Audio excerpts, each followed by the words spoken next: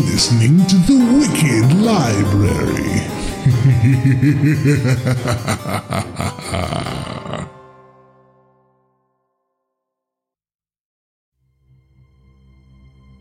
Hello, kiddies.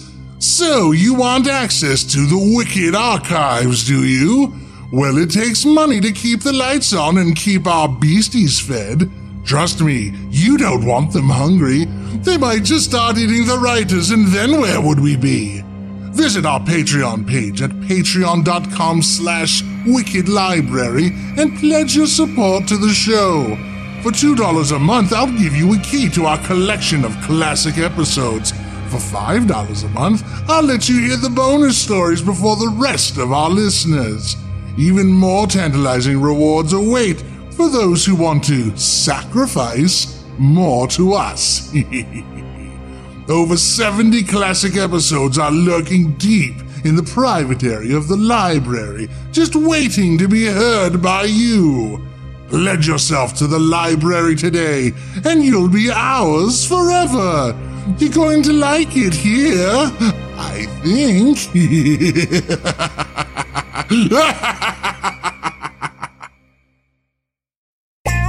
How much is it for people to enjoy the private area of the librarian, Dan?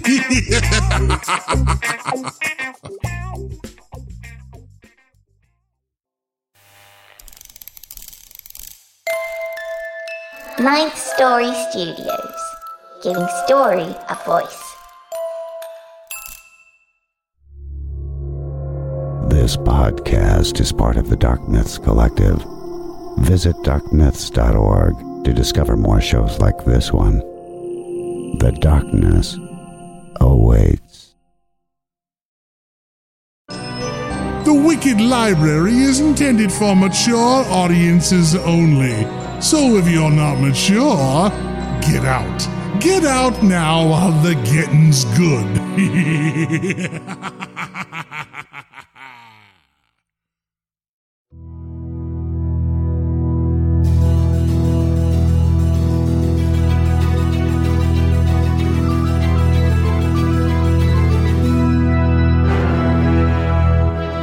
Hello, kiddies. Have a seat and relax. I am your librarian. There's nothing to be afraid of, yet. Hold on to yourselves, boils and ghouls. This is going to be a dark ride. We'll leave the lights on for now. No talking. It's story time at the Wicked Library.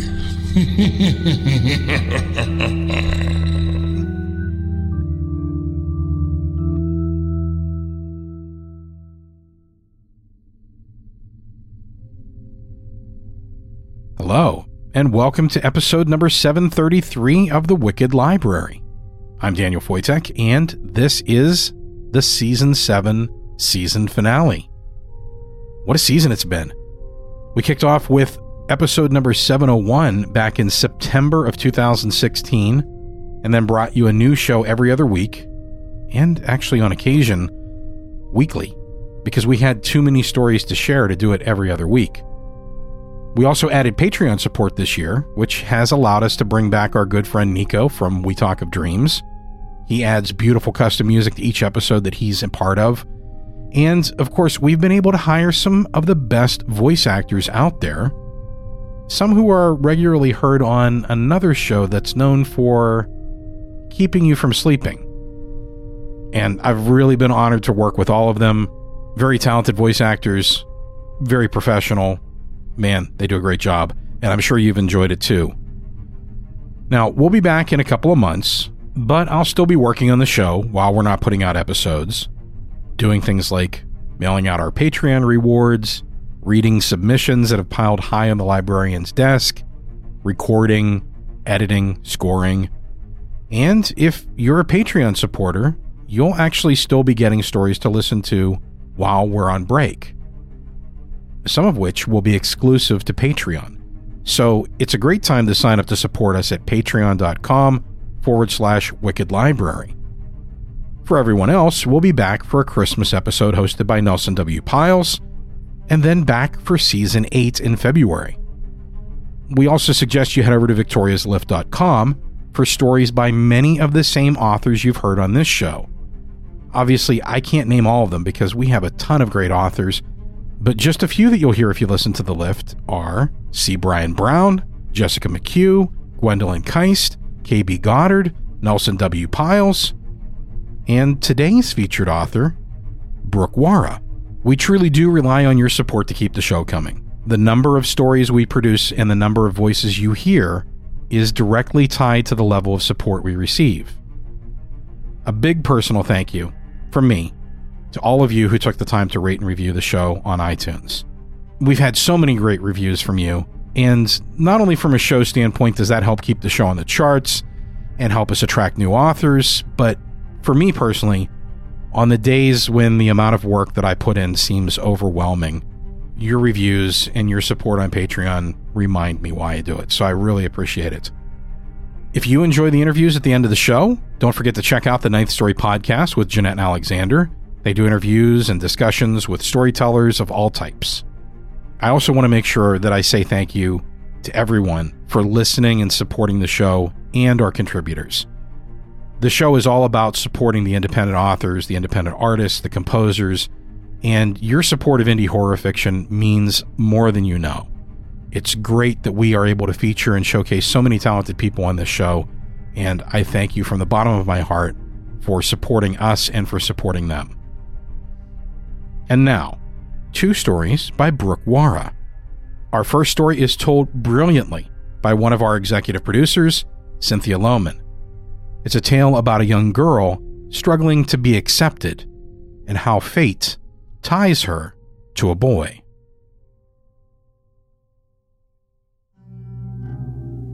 Sleepyhead by Brooke Warra. At the company picnic, Baby Laney pushes her husband around in his wheelchair and calls him her sleepyhead. Baby Laney isn't really no baby. She's my daddy's age, but they always been calling her baby since she was born. Her husband is a drooling fool on account of he got his head split wide open by a chainsaw that fell on his head. Daddy says, poor old Mr. Laney. That's what he calls Mr. Laney, poor old, but Baby and everybody else calls him Sleepyhead. Wandered off the logging site and through the slough for 3 whole days before they found him sitting there with his bare feet in the muck, the skeeters biting at his exposed brains, staring at the will-o'-the-wisps over the swamp. Daddy says poor old Mr. Laney, that poor old bastard, would be better off if he'd had the goddamn smarts to just go ahead and die out there, but he didn't, and now Baby's got to push him around in his chair and wipe his chin and kiss his droopy eyelids and coo at him like a baby and call him her sleepyhead, and I hate it. The kids at school call me Mrs. Sleepyhead and say it through their slickery smiles like it's the dirtiest thing you could say, like they calling me the S-word you call bad girls. What they mean is I should marry poor old Mr. Laney, that poor bastard, 'cause I be falling asleep so much. It ain't my fault I'm so tired all the time on account of my daddy is a drunk up a hollering up a storm all night long every night. I heard my mama tell the doctor that, but he says I got something called narcolepsy, which sounds like a tattling disease to me, and he must be wrong about that, 'cause seems to me all the kids at school has that disease, way they're always shouting in my ear so Miss Henry catch me sleeping, or tugging on my braid, or, oh God, the time Jimmy Nelson snapped my bra right in 6th period. I have to try not to get mad or embarrassed, 'cause then I surely fall asleep. As soon as I'm ready to wallop them, my muscles go all wobbly and I'm out for the count. Sleepyhead, sleepyhead, they sing through their slickery smiles like it's a cuss word and I'm dirty. They know if I get all worked up I'll pass out, and they get their jollies. Jimmy Nelson himself is here at the company picnic since his daddy owns the lumber yard my daddy works at. Daddy always spits when he says we may be poor, but at least we ain't no goddamn Catholics, and something else called capitalist, which he says so spitty and angry, I think it must be a pretty bad cuss word I'm not supposed to say. I only knows it has something to do with the Russians being mean where my daddy comes from. Right now, Jimmy Nelson and me managed to get paired up as a couple. A couple! In the three-legged race, and now we're getting our legs tied up together, my right to his left, and he's saying it ain't fair on account of his right leg is his good leg, and God knows he'll probably have to drag me along the whole race when I fall asleep halfway across the field. But I don't get mad, because I can't think about anything he's saying long enough to be mad, because, oh my God, he smells good. I've been staring at the back of Jimmy Nelson's head for 4 grades now, and I've been noticing how his blonde hair curls against the skin on his neck and the birthmark shaped like a half moon I want to press my fingernail into. I never smelled him or any boy so up close before, besides my daddy, who smells like sawdust and rolling tobacco and pickled herring on account of he eats it for lunch every day with his beer. Jimmy Nelson smells just like a cold pool. A cold, clear pool on the hottest day of summer, just like right now. I feel sticky and dusty standing next to him being so clean. I can feel my eyes drooping down and all the muscles in my body going all wobbly. But Jimmy Nelson pinches me hard when he sees this and we start running all tied together, my bare, skinny, skinned-up leg working against his long, muscly legs. All around us, older folks and babies are falling over and their families are laughing and shouting and taking about 1,000 pictures. Jimmy Nelson pinches me hard again and is pulling me toward the forest at the edge of the field and showing me a rolled-up cigarette he's got in his fist. I know I'll get whooped so good if my daddy ever catches me smoking, but I just gotta know what it'd be like so private on my own with Jimmy Nelson in the woods. Besides, I've been stealing my daddy's smoke since I was 9. He pulls me and him both into the woods and says we can't smoke it till we get to his special place he want to show me. We walk and trip through the forest till it's thicker and thicker and you can smell the slough everywhere. I know where we are when I see a pair of old muddy boots stuck in the muck of the swamp. This is where they found Sleepyhead. And Jimmy Nelson's probably brought me here to scare me or make fun of me or something, and I get so mad. I feel everything getting fuzzy and wobbly. He's snickering at me, and here I've been thinking stupid things about how we might be friends, and I am so mad. I know, and he knows I'm about to pass out cold. I push through the foggy feeling in my head and start trying to rip the rope apart that's got me stuck with him, but it just gets tighter and tighter. It's all wet from the slough, and I'll never get it off.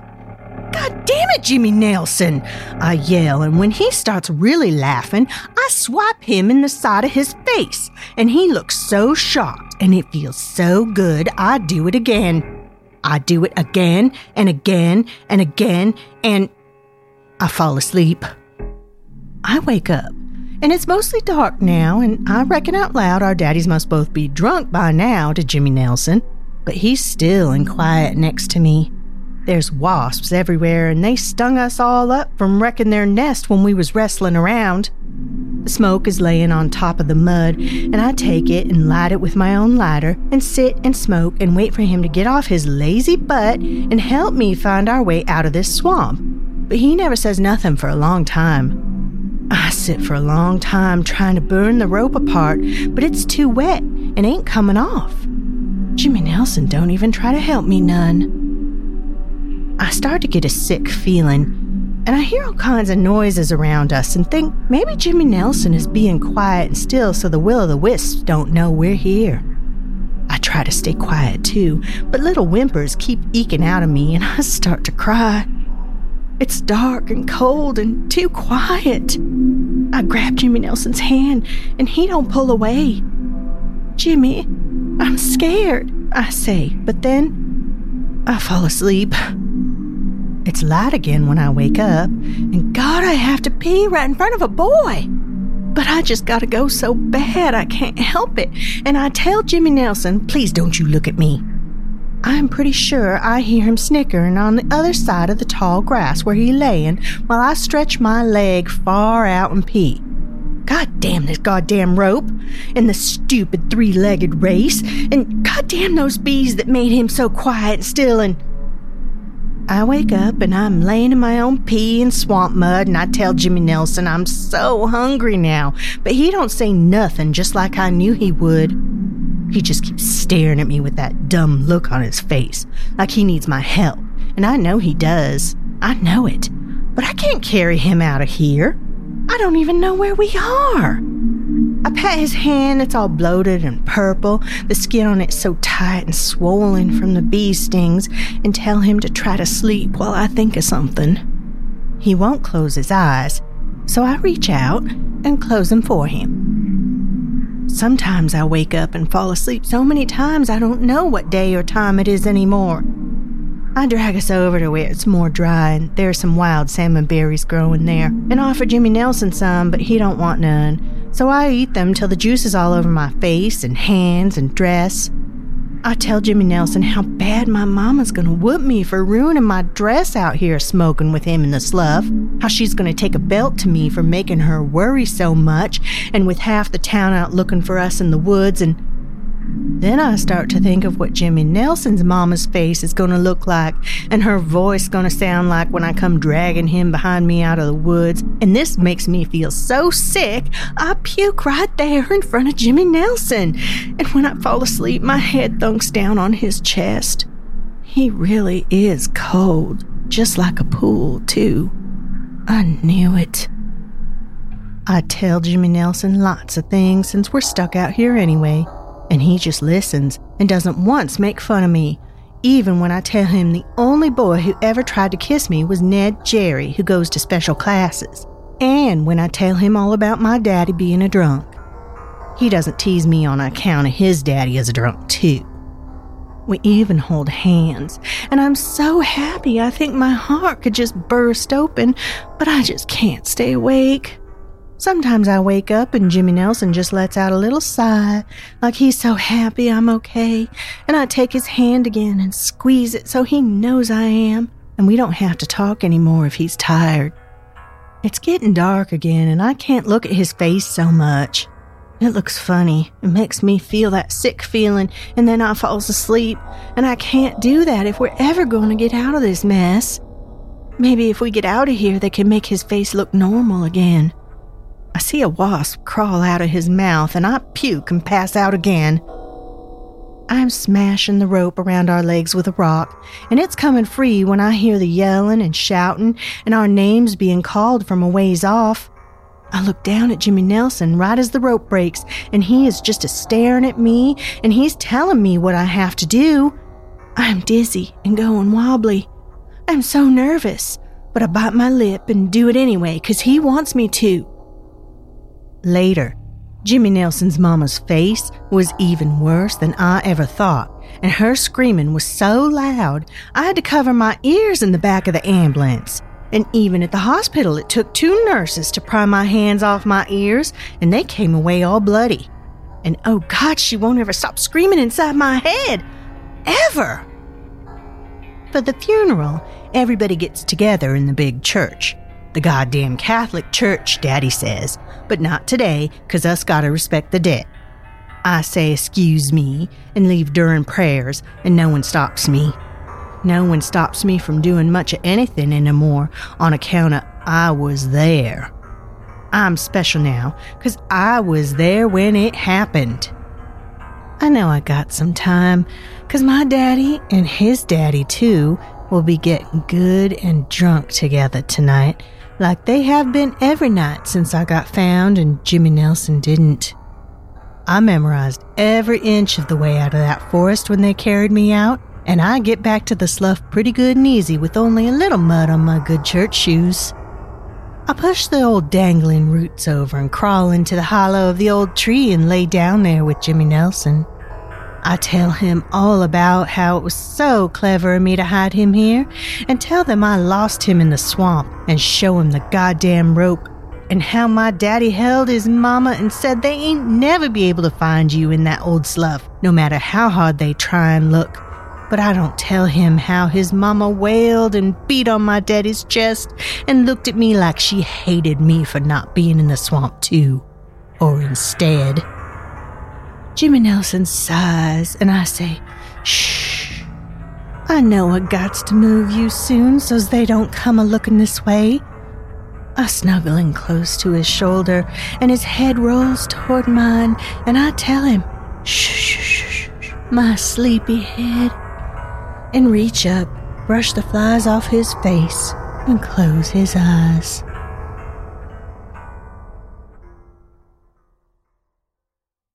Hey guys, it is Ryan. I'm not sure if you know this about me, but I'm a bit of a fun fanatic when I can. I like to work, but I like fun too. It's a thing. And now the truth is out there. I can tell you about my favorite place to have fun. Chumba Casino. They have hundreds of social casino style games to choose from with new games released each week. You can play for free anytime, anywhere. And each day brings a new chance to collect daily bonuses. So join me in the fun. Sign up now at ChumbaCasino.com. No purchase necessary. DTW. Void where prohibited by law. See terms and conditions. 18+.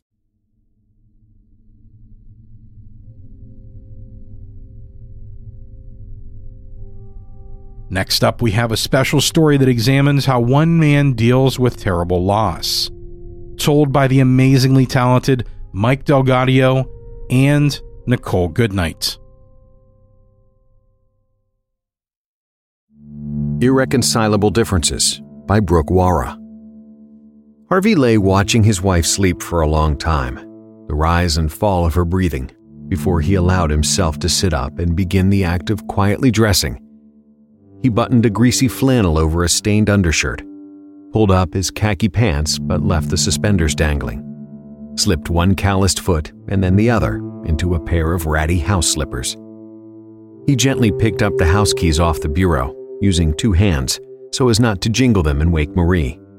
She snored gently, rolling into the warm, empty space he had left in the bed.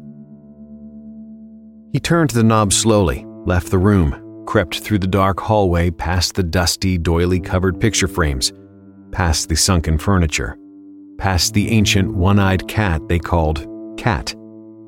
Stepping out the front door, down the weed-addled, broken stone path and through the gate out onto the street, he shook off the cobwebs of his existence in the house, put on his walking hat, and whistled on his way to the store. Years before, when he and Marie had first moved there, shortly after their nuptials, it had been a crisp, pretty neighborhood. Pastel houses, neat lawns, shiny cars. Now, everything seemed to sag. The colors faded, the gardens overgrown. The soda shop was an adult bookstore now. Most of the families had moved away. Not Harvey and Marie, though. People often asked them why they didn't move away from a place that held so much tragedy for them. A place that was going to hell in a handbasket and in a hurry. Florida is nice, they said. Marie could join a sewing circle. Harvey could play golf. But they just shook their heads and said, "We'll stay." "Why? We couldn't possibly go so far away from the children," Marie would say with a smile, and people would look away. Harvey still liked it here anyway. It wasn't so bad. He waved at the neighbors, stepped out of the way of kids zipping past on bikes, and stopped to help one little girl whose chain had come loose. At the store, he greeted the familiar clerk who already had 6 cold, sweating bottles of malt liquor in a paper sack for him, waiting on the counter. Harvey counted out his quarters and dimes, scooped up his purchase, and walked the few sunny blocks back home. He waited a long time on the porch, listening for sounds of Marie stirring inside before deciding he heard none, and went in. There would be hell to pay if she caught him with the liquor. There was hell to pay every day. Inside, he heard the upstairs shower running. She would be getting ready for one of her services. Once weekly meetings in the community center where she advised lonely, bereaved people on the habits of angels, methods of communicating with the dead, and gave tarot readings. She kept their money in a little metal tin. Sometimes they didn't have any, and their heirloom bracelets and discarded wedding rings would rattle around inside it. They loved her. They worshipped her, he thought, and squeezed his eyes tight, listening. It hadn't always been this way. They had been good Baptists once, but that was before. He passed their bedroom door, heard Marie humming in the shower. Some hymn, something they knew from before, from church days. In the hallway, he stepped on Cat, who let out a murderous howl, scratched his leg through the slacks, and took off like a bolt of lightning down the stairs. The humming from the shower stopped momentarily, and Harvey glanced around him for a place to hide his beer. He waited an agonizing eternity of seconds before Marie took up her song again, and he let out a breath he had been holding in. At the end of the hall, he stopped outside the last door on the left. It was decorated with yellowing, curling pages of a coloring book. The colors of the waxy crayons had dried up and chipped away mostly, and the dark printed outlines faded. Puppies and kittens and Easter bunnies frolicked here for decades, frozen in time. He knocked. "Lizzie?" He didn't know why he knocked, or why he waited for an answer. Harvey carefully, slowly turned the well-worn knob and stepped into the quiet darkness of his daughter's room. A tea service sat in the far corner. Decrepit stuffed bears, grimy, glass-eyed porcelain babies, and a Raggedy Ann doll sat perched on chairs around a table. Harvey pulled up a chair alongside them, nodded a greeting, and took a tall, cool bottle out of his sack.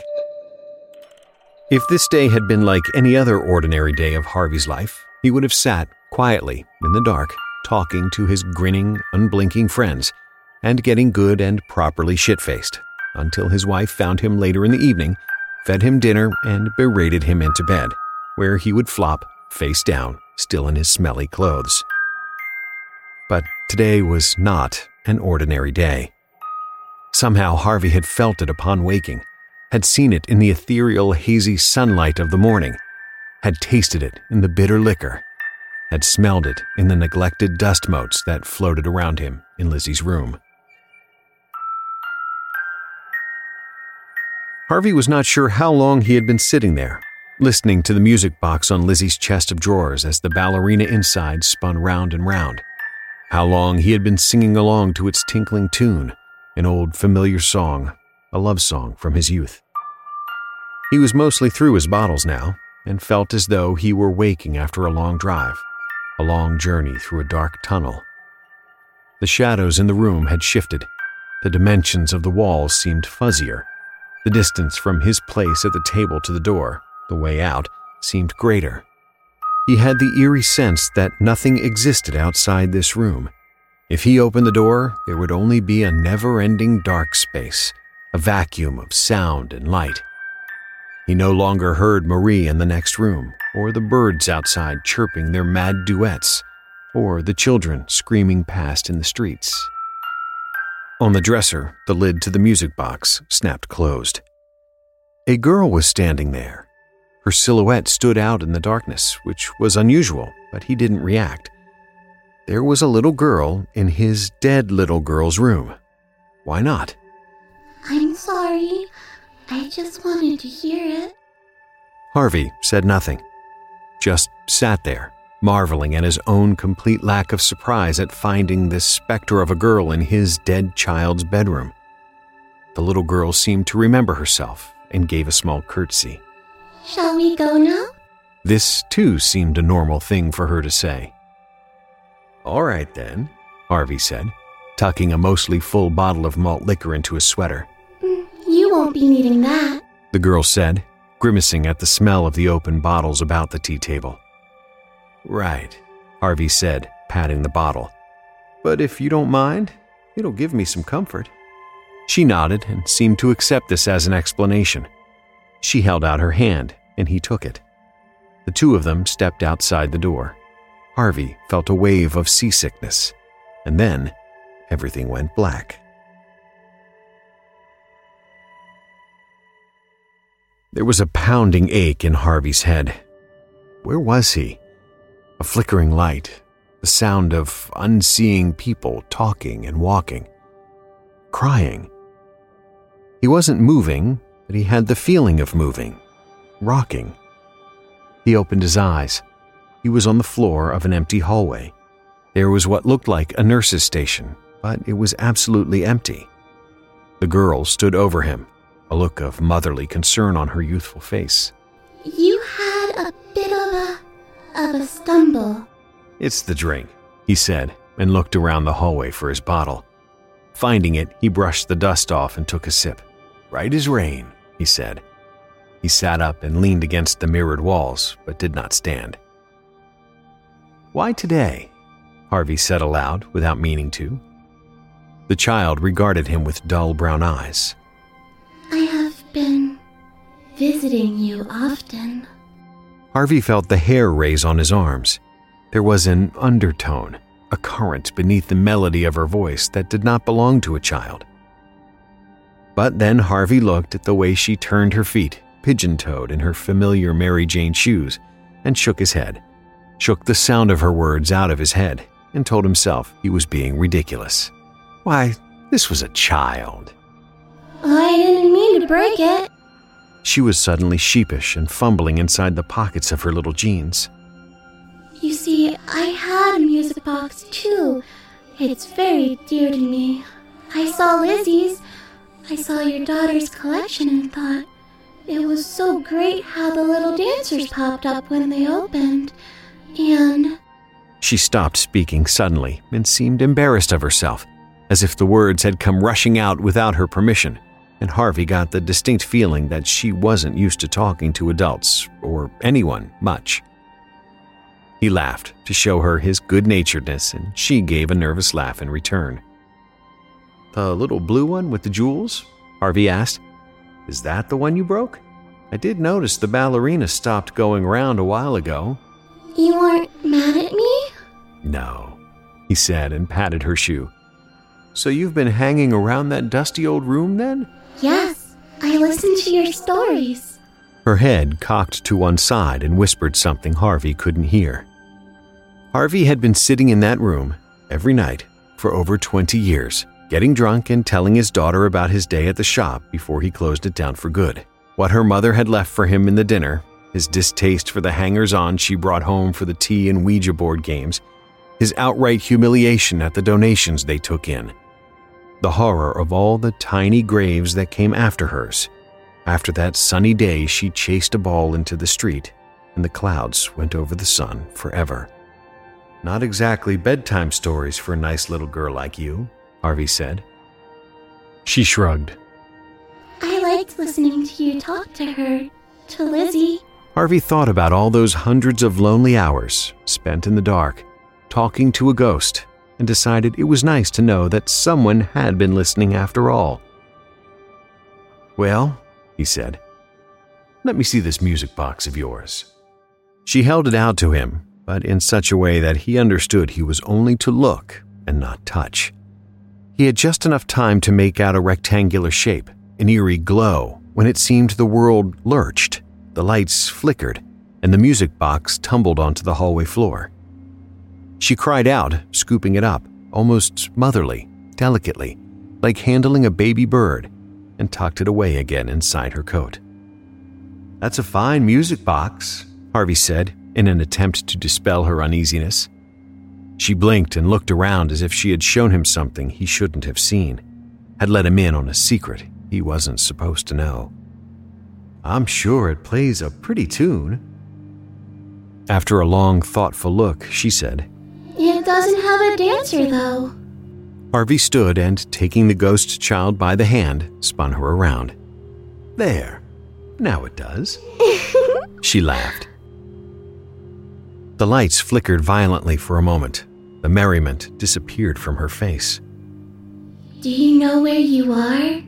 The doors at the end of the hallway creaked open, and beyond them lay a gleaming linoleum floor, white walls, and more long, wavering fluorescent lights. Barely visible, snowy figures ducked in and out of doorways. Nurses, Harvey thought. The white shadows appeared, disappeared, and reappeared like figures in the static of a television screen. Harvey blinked until they went away, and it was just an empty hospital hallway with the lights buzzing overhead. "I would rather not go in there," Harvey said, taking a swig from his bottle, his hands shaking. He would need to get to the store for more liquor soon. You've spent a long time avoiding this place. Come on, I'll go with you. She placed her small hand in his. He squeezed it. They walked in small steps down the hallway that seemed to stretch and lengthen as they moved through it. They took their time. They talked about little things, how their echoing footsteps made them sound like giants if you closed your eyes, how the air here smelled like vanilla, and Harvey said he'd never been to a hospital that didn't smell like vanilla. When it couldn't be prevented any longer, they came to the nursery window.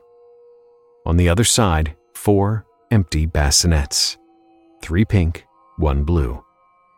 Those eerie white shadows darting between them, white caps barely visible out of the corner of the eye. What were their names? Don't. Harvey started to balk, but he knew he would have to. He would have to say their names, as he had not all these years. Sighing, he recited, Emily, 1968, Rachel, 73, Cynthia in 1976, and Michael, not even a day old, Michael, 1979. A word appeared and flickered in his peripheral vision, and when he tried to look directly at it, melted and became one of those tracers, those floaters you get from rubbing your eyes too hard. It flashed a dark color, like dripping blood, a horror movie trick. Sid's, Harvey choked. But it wasn't, was it, Harvey? She'll have to come here too, someday. Marie, for what she did. Her voice seemed to come from all around, and the girl was no longer standing next to him. The bright light around him had faded into darkness, focused, a vignette glowing around the nursery as he stood and watched a nurse, once he remembered, reach into one of the bassinets and tuck a blanket around the child inside. Harvey closed his eyes against the memory. Next, the nurse would lift the child, bring it to the window so he could admire. Harvey turned away and walked into the darkness, stumbling, only to find himself back in Lizzie's room. It was Lizzie's room, and yet it wasn't. The furniture was too big, the walls were strange and unfamiliar angles. The details of the bedspread and the knickknacks on the shelves were a blur. The dolls had no faces. It was a memory of Lizzie's room. Not real, and yet he was in it. His head was pounding. He climbed into one of the oversized chairs around the tea table and took his bottle out of his sweater. He stared at it for a long time, but did not drink. Lizzie's death, at the bright and sunny age of 5, had been an accident, a tragedy, a ball rolling into the street. Cliché and common and the kind of thing you knew happened, but not to you. Harvey would never forget that day, the hour, the moment. There had been a giggle, a wave, an absent-minded movement of the hand, the sound of sandals on pavement, a screeching of tires, and then the sun had been blotted out forever. Afterwards, a tiny casket, fake flowers, a parlor full of black polyester shadows clutching Tupperware dishes of casseroles and pies that would ultimately grow moldy, untouched in the icebox. Marie had taken to grief the way an artist might take to a paintbrush for the first time. She had spent months in a cap with a black veil for the eyes and smart black suits, serving tea to friends who came to call after the funeral, dabbing her eyes with a tissue, gesturing at the framed photos of Lizzie that were everywhere now. Slowly, the visitors had waned, until it was just the two of them, Marie and Harvey, nursing their grief. And she had turned to him in the dark one night and suggested they try again. So they had, and along came Emily, fat and sweet, there one moment and gone the next. SIDS, they called it. A tragedy, and after Lizzie, they whispered. Who could imagine such a loss? Try again, Marie had said in the dark, and the next several years had become a blur of baby showers, hospitals, casseroles, and tea in the darkened parlor. Harvey would come to associate the smell of talcum powder with death. Marie's closet filled with mourning attire. The house filled with people at first, offering condolences and then seeking answers. Marie seemed to stand a little taller, speak a little clearer, shine a little brighter. She held seances, bake sales, Bible studies. She became their confidant, their pastor, their charity. Surely this woman, who God had seen fit to make angels of all her children, had an inside line to the hereafter. Eventually, Marie was in such demand she had taken some of the donations and rented a meeting room at the hall. Harvey, for his part, had retreated into his work, into his bottles, and into the dark of his firstborn's room. You said nothing. A child's shadow raced across the surface of the mirror above the bureau, the windows. She was all around and nowhere at once. Her music box grew louder. How could I? Harvey thought of the doctor who pulled him aside after the last funeral. The doctor who had written an article on Marie's unspeakable loss after the first 2 babies had succumbed. They had come to blows in the pews.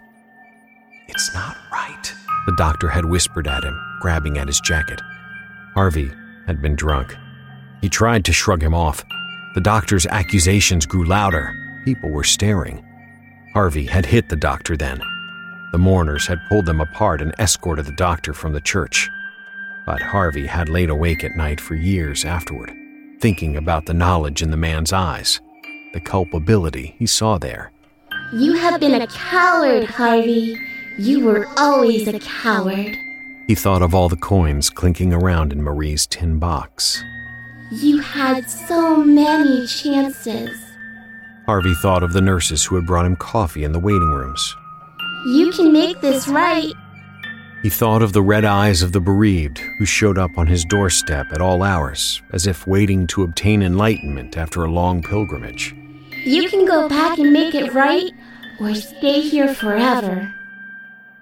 Harvey thought of the photo of Marie as a child that had sat on the mantel for all these years. In it, she was about the age he had first met her, when she was the little girl who lived 2 houses down on the left, in the house with the crooked fence and a yappy dog, where he had fallen off his bike and she had run to help him. In this photo, her little gloves shone bright and white, and her eyes flashed green. The room around him shifted in his sight. Shadows became smaller, grayer, the gravity heavier. He could smell the dust and cat hair. The tinkling of the music box was gone. He still heard the echo of her voice in his head. Harvey thought of a little girl's hand in his. It had always been him and Marie. It always would be. Harvey looked around Lizzie's room.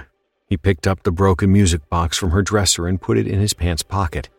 Perhaps he could fix the spring the little dancer was on. He closed the door quietly behind him as he left.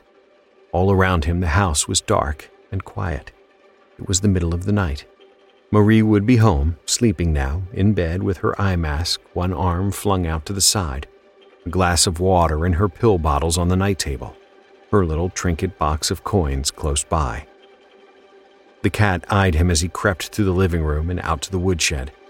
It circled his legs as he stoked the fire. He poured a sloppy can of food into the beast's bowl. It purred as it ate. He took the phone receiver from the cradle and placed it on the counter where it bleated its useless cry. He sat down and wrote a short note on the creamy stationery at Marie's desk, sealed it in an addressed envelope, and put it in the mailbox on the porch. He climbed the stairs, washed the malt liquor smell from his face in the bathroom, brushed his teeth, and put on a fresh sweater, before raising the axe he had carried from the woodshed over his wife's head. As he swung downward, he heard the tinkling of a music box grow and crescendo to a deafening roar.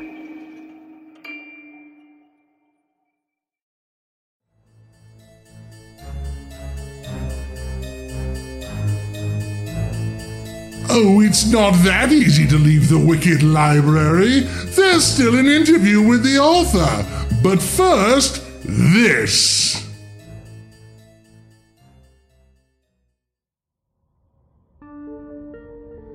How many choices do you make in a day? In a year? In a lifetime?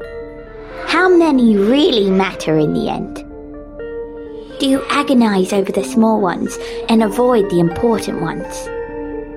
Here on my lift, in this place where all things are possible, your choice matters.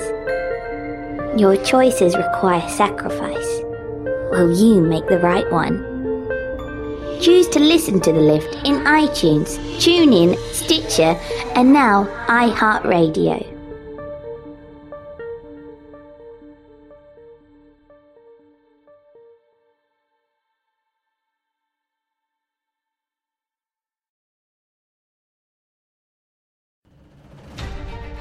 Hey there! Do you like legends, myths, and whiskey? Or maybe just one of those things? Then you should listen to the Legends, Myths, and Whiskey podcast. For more information, head over to legendsmythsandwhiskey.com.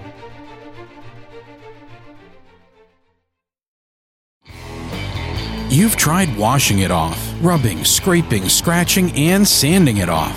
You've even tried grinding, cutting, and burning it off. But still it remains. It's zombie skin. so foreign to your own eyes, you wonder, are you still fully human? Or have you become the contamination? Whether you're struggling with cold sores, eczema, poison oak, poison ivy, acne, bee stings, bug bites, cuts, scrapes, scuffs, tears, chronic rash, or any of the endless ailments we all wish never happened, the antidote is the truly endless repair. Head over to zombielips.squarespace.com to buy the antidote. Become human again. Get yours today. Welcome to the post-show interview. I'm Jeanette Andromeda from the Ninth Story podcast, and currently tucked between the shelves with me is today's author, Brooke Warra. If you're a listener of the Lift podcast, then you may already be familiar with Brooke's work. She's written 2 episodes for season 1 of The Lift, episode 5, The Dance, and episode 16, Dandelion Tea, and since you're a listener of the Wicked Library, obviously, you're also already familiar with her. She was the author of one of our stories from the 2016 Halloween Live Wicked Library Halloween. Did I say Halloween? Episode of Halloween! Woo! And now we get to talk to her for realsies. Welcome to the Wicked Library, and this is Brooke Warra, whom I have already just introduced, so now we're actually going to do the interview part. Hi, Brooke. Hi. And today we had 2 of your stories on the Wicked Library. We had Sleepyhead and Irreconcilable Differences. And I'm a little proud of myself for not mushing through irreconcilable. Oopsie, I already ruined it. But that word is a challenge for me. Yeah, it's a stumbling word. So the first thing I'd like to know, Brooke, is what attracts you to writing horror? What attracts me to writing horror? I think ever since I was a child, I've always been sort of fascinated with the darker side of things. And I grew up in the 80s, and I'm sure you're familiar with all the movies and the books and the stories that we grew up with around that time were all pretty dark stories. And so I always kind of had just a fascination with that, and really childhood in particular, and how that can be kind of a scary time when you're trying to figure out the world. So I had originally, as I became an adult, I think I wanted to be a really important literary writer, but I just wasn't any good at that.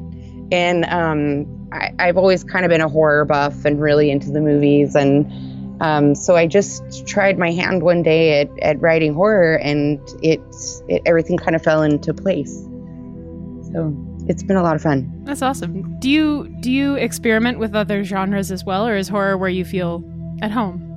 I feel like with every story, I'm kind of trying to experiment with different genres as kind of like a mashup of horror and fantasy or magical realism, or really just my main thing with my stories is I'm really interested in the characters.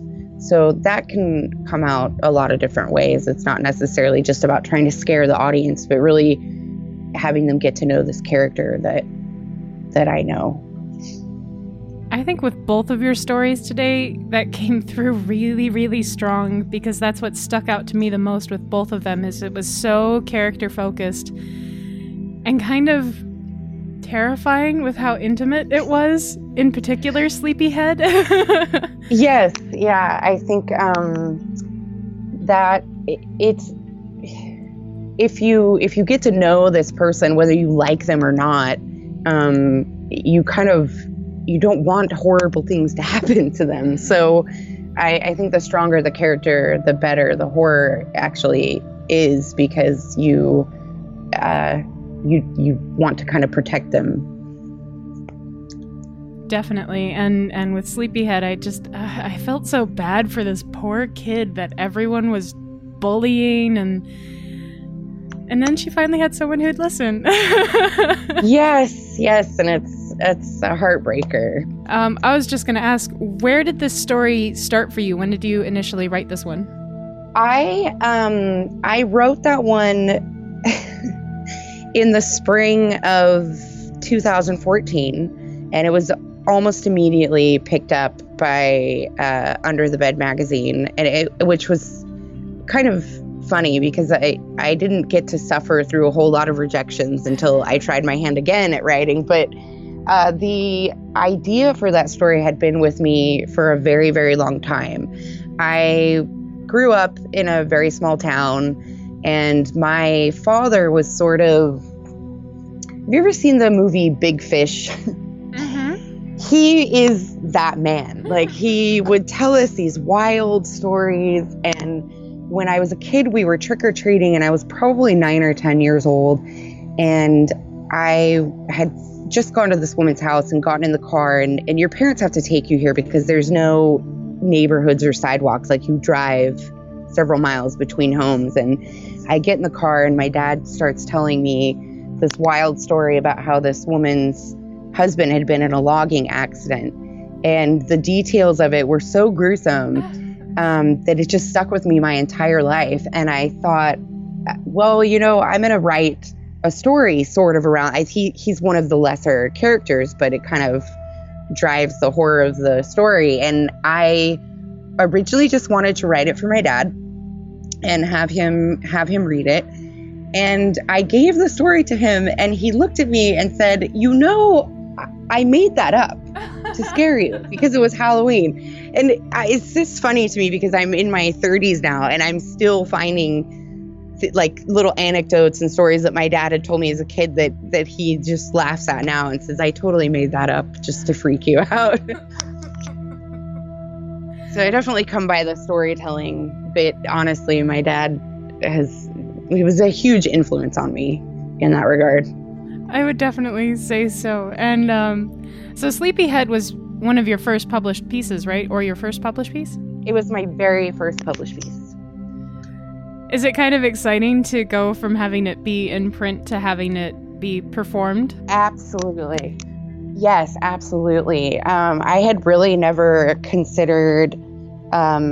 I've always been a fan of podcasts and listened to them, and I had never considered writing for them until a couple of years ago when I was originally contacted by Dan, and I started writing for The Lift, and it's just become one of my favorite things. One of my favorite things about it is sometimes I'll write something that I'm not really sure how I feel about the story, but then once I hear it and everything that has been done with it and the acting, like it's just a really neat thing to hear the interpretation. I'm super excited to hear how Sleepyhead comes across that way. Me too, because just reading it on the page,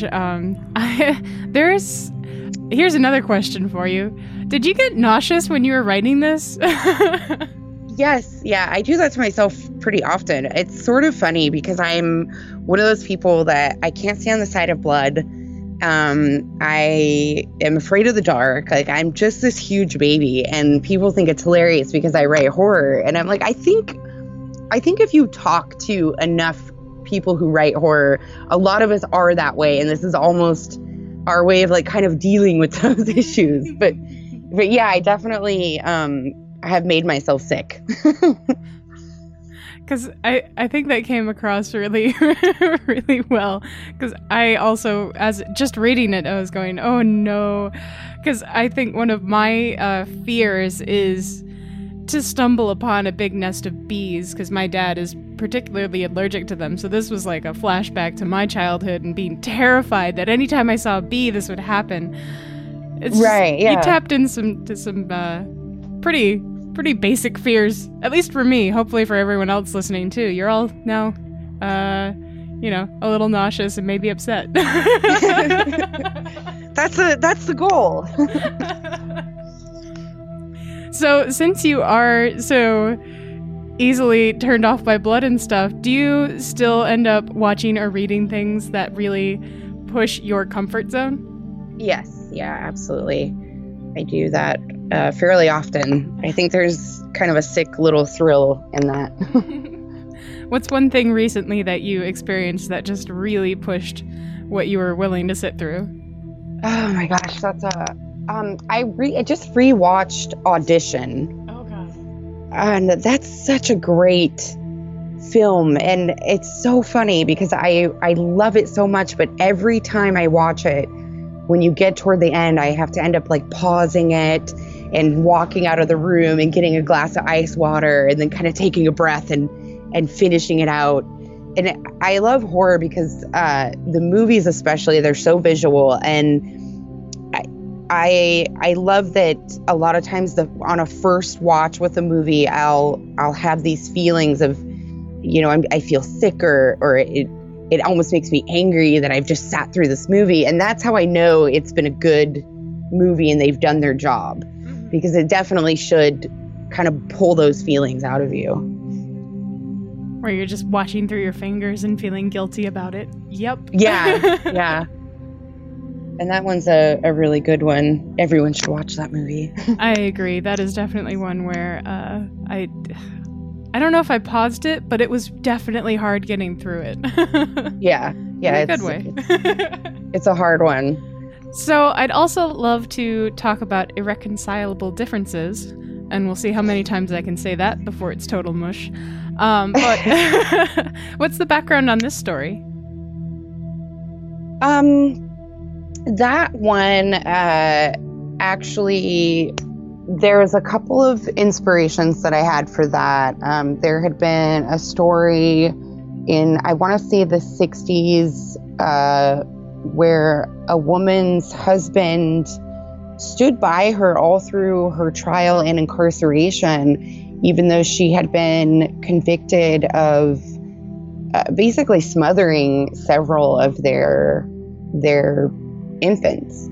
And what's most interesting about that story is that she actually had been studied, her family had been studied by a doctor, and he had written several articles stating that SIDS was a hereditary issue, which we now know it's not. But for a good 20 years or so, the medical community took this to be fact based on this woman's case. Wow. And so, yeah, and then her husband was the most fascinating part of that story to me, because he never wavered in his support of her. And so I just always thought, I've always wondered what it was like to be in his head. And then I'm pretty, I do draw from personal experience quite a bit. And I lost a couple of siblings when I was younger. They were entirely separate events, but I do draw a lot on that grief and what it's like to go through losing somebody that close to you. And so that actually ends up in a lot of my stories. Sorry, that's pretty heavy. I can see how, well, yeah, definitely. It's not, thankfully, knock on wood, I haven't lost a sibling, but I can imagine through what I've experienced just losing family members, how hard that would hit. And it never really stops hurting. So I get why you would tap into that as you're writing. Yeah, and that piece was actually, I almost felt like I had been using those experiences so much that this Irreconcilable Differences was sort of my last real time that I felt like I needed to write that out and work through it. So it took me several months to write it, actually. I can definitely see why, because it felt real. The grief in this story felt very, very real, and just him sitting in that bedroom, it was heartbreaking. It really was. And was that kind of based on what you experienced or what your parents experienced and how they acted after your siblings passed away? Yes, absolutely. The characters are definitely, I'm almost not sure if I'm going to allow my parents to read it or to listen to it, because it's so close to the experience that we all had after the fact, dealing with things their own way and not really connected to each other in their grief, which I think was the saddest part of that story. Yeah, everyone was kind of in their own little bubble dealing with it. Yeah. And I guess to kind of pull this in another direction, because it is very difficult talking about grief and about loss. I also know a little secret about your story that Dan allowed me to bring up, which was this initially started as an episode for The Lift. Is that true? Yes. Yes, it did. It initially started out for The Lift, and then and I knew as soon as I had the idea for it that it was going to be a little bit troublesome. And so I was not shocked when he came back and said, he's Victoria, we're all a bit protective of her and don't want her to actually witness or be a party to particularly violent events. And so we did try to kind of collaborate and see if we were able to alter it in such a way, but it just really took away from the integrity of the story, I felt, to change the ending or any of that. So we ended up deciding it would be a better piece for the Wicked Library, and he's picked up another one of my pieces for The Lift. So. Awesome. Well, I'm personally glad that this story came out the way that it did. I'm also curious what changed between the draft that we just listened to and what it was initially. What did shift once you got once Victoria wasn't involved? Well, once Victoria, and I'm still there's a little bit of editing I still have to do on that one, but I think it's almost a little bit more dramatic now, because clearly the specter that he's communicating with is going to be somebody more involved directly with the story. So somebody from his past that's kind of helping him reconcile everything that he's been through and where he should go going forward. So I think I've got a little twist in there at the end when you realize who this little girl is. Are you kind of glad that it stayed the story that at its core it seemed to need to be and took it out of the Lift's universe? Yeah, I think it definitely it improved it for me. I was happy to write it for the Lift, but like I was saying before, like I think it was something that I needed to write so badly just for personal reasons, that now that it's going to the Wicked Library, it's a little bit more of its own piece. Does that make sense? That does make sense. I feel so like silly talking about my own my own writing.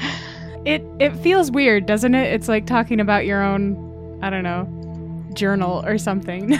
Right, yeah, it is. It's just so awkward sometimes.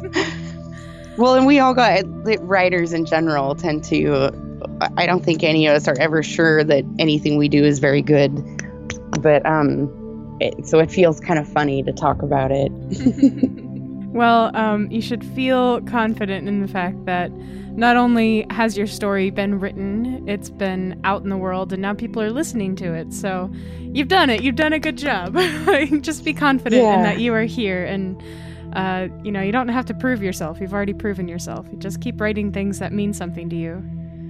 Yeah, it's very validating. Does writing drain or energize you? Oh man, it definitely energizes me. I will finish a story sometimes at 3:00 in the morning, and then I can't get back to sleep, and I'm so excited. It's like almost like a caffeine rush that you get off of it. At least I do. But depending on the story, there's been times where I've had to sleep for a few days afterward. But I particularly like short. I write fairly short pieces most of the time, and so I kind of get this little boost of power afterwards where I'm like, I want to write all the things, and then of course I can't. I get like the writer's block for a while afterward. So the ones that really energize you, have you noticed that there's anything similar with those stories as opposed to the ones that have you sleeping for a few days afterwards? I'm not sure. I think the one, like the most recent one I did that made me feel that way was, I think anything I write that's where I'm just trying to entertain somebody I know. That happens with me a lot, where I'll want to write a story for someone in my personal life where I'm just trying to entertain that person, and then I just get really excited about it, and that tends to like motivate me, and then I just want to keep doing that all the time. I think at the core, like no matter what we say about what we're doing as writers, the bottom line is we just want to be entertaining. Like, we're just storytellers, and it's a lot of fun. So I always get kind of that feeling. It's almost like a similar feeling to, like, in high school, I was in drama, and at the end of the show, everybody comes out and takes a bow, and so it's kind of that sort of feeling of having accomplished this little piece of entertainment for somebody. I don't know if that makes any sense, but that's how I feel. That makes a lot of sense. Especially, also, I come from that background, so I totally get it. Yeah, so you totally know then. Yeah, it really does feel similar. You finish something, and then someone reads it, and they're like, I actually like this. Yes! Yes. Oh my goodness! On the flip side of that, for the ones that do drain you, that bring you to darker places, do you do anything to kind of bring yourself back up emotionally, or do you just kind of like allow yourself to reset? The ones that take me to darker places, what's kind of funny about that is a lot of the times I was just talking about this with my sister. It's like you'll get an idea in your head about where you think the story is going or what's going to happen with a certain character, and then you realize as you're writing that you have to do this terrible thing to this character that you've built that you're actually kind of fond of, and so it's sometimes really sad things happen to them, and so afterwards, I do sort of have to kind of be mindful that I'm going to do something to cheer myself up. And so a lot of that just involves comfort food and watching movies and, anything you would do after whenever you're feeling kind of down. Mm-hmm. Or starting a new story helps too. So a new story? Oh, starting a new story. I heard right. News. It's like, oh, so you write news articles to bring yourself up. Oh, what an interesting twist. No, not at all. That doesn't sound uplifting. Sounds the opposite. A news story. That makes sense. Yeah. So, on average, how long do you spend working on any one story, or does it like really fluctuate between them? Typically I can get a rough draft. When I was starting out, I would only write one story at a time, and I would get a rough draft out in a couple of days, and then I would spend weeks kind of editing that or building on it. But I'm sort of learning as I go still, and I found that it's a lot more productive to work on several pieces at once, and then you're also that helps you be aware of when you're reusing certain tropes or ideas over and over again. It kind of keeps you aware of when you're doing that. So, But because I write such short pieces, they tend to not take too long. It's the editing process that takes several weeks. So you mostly write short stories. I know you're in all sorts of magazines and anthologies. Are you working on any longer pieces?